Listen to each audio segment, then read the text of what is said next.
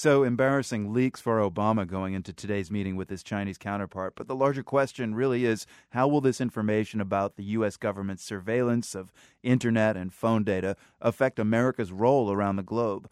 Joseph Nye is a former Assistant Secretary of Defense and was also chair of the National Intelligence Council under President Clinton. He's now a distinguished service professor at Harvard's Kennedy School. Professor Nye, we just spoke with the New York Times' James Risen, and he thinks that the Chinese already suspected that the U.S. government was up to these things, that a lot of the world already knew this was happening here. So in diplomatic circles, what does this mean for ambassadors and diplomats? Does this suddenly throw a curveball at every embassy in the world that has to explain the U.S. to their counterparts? No, I don't think so. I think it's going to be more an issue in domestic politics about concern about civil liberties versus security and anti-terrorism.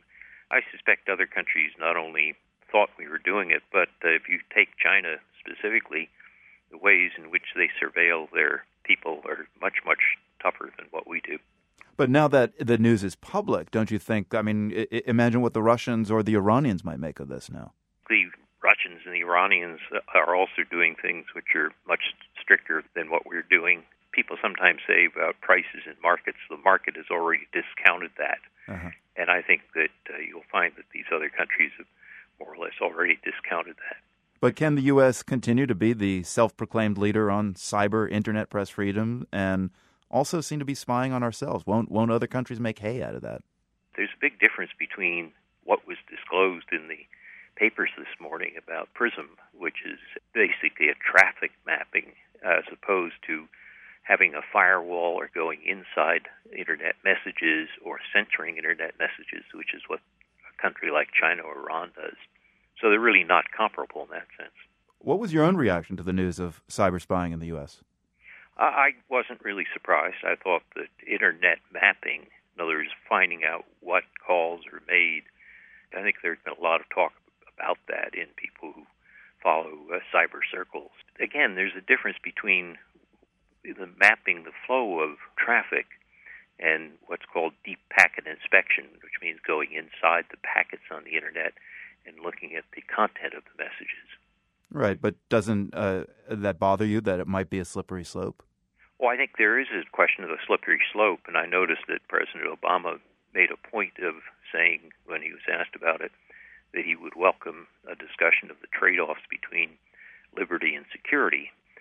I think, from my point of view, the most important thing is that it's not done by the executive branch without a judicial procedure and without notifying the Congress. If you believe in checks and balances, as I do, that is a crucial point, which is that this was done with a court approval and with notification of the Congress. And just with Chinese President Xi Jinping and President Obama meeting, specifically, how do you think it's going to affect that meeting with presumably cyber espionage was at the top of the agenda? Yes, but the points that they're going to deal with, which I think are going to be in the forefront, are the questions about theft of intellectual property. Our concern about the Chinese has been going into American accounts, not just mapping the patterns of traffic as we've been doing, but going in and actually extracting blueprints and designs and confidential insider information.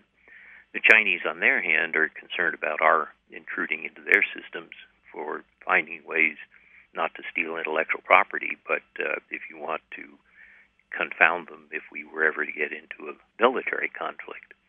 So I think that's going to be the area that the two presidents will focus on.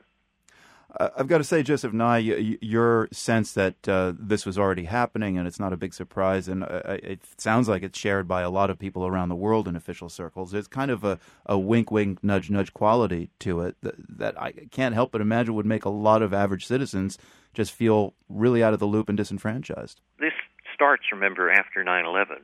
In the Bush administration, the first concern was what was called warrantless wiretaps. And then Congress gets involved. Congress then passes legislation to make sure that the judicial branch is brought in. And there is a problem of trade-offs between security and liberty, which we may not have got just right, but which we're going to have a discussion of. And perhaps it's a good thing that it gets out further into the public domain so that those trade-offs are better discussed and understood. Joseph Nye, former Assistant Secretary of Defense, now at Harvard's Kennedy School. Thanks very much. Thank you.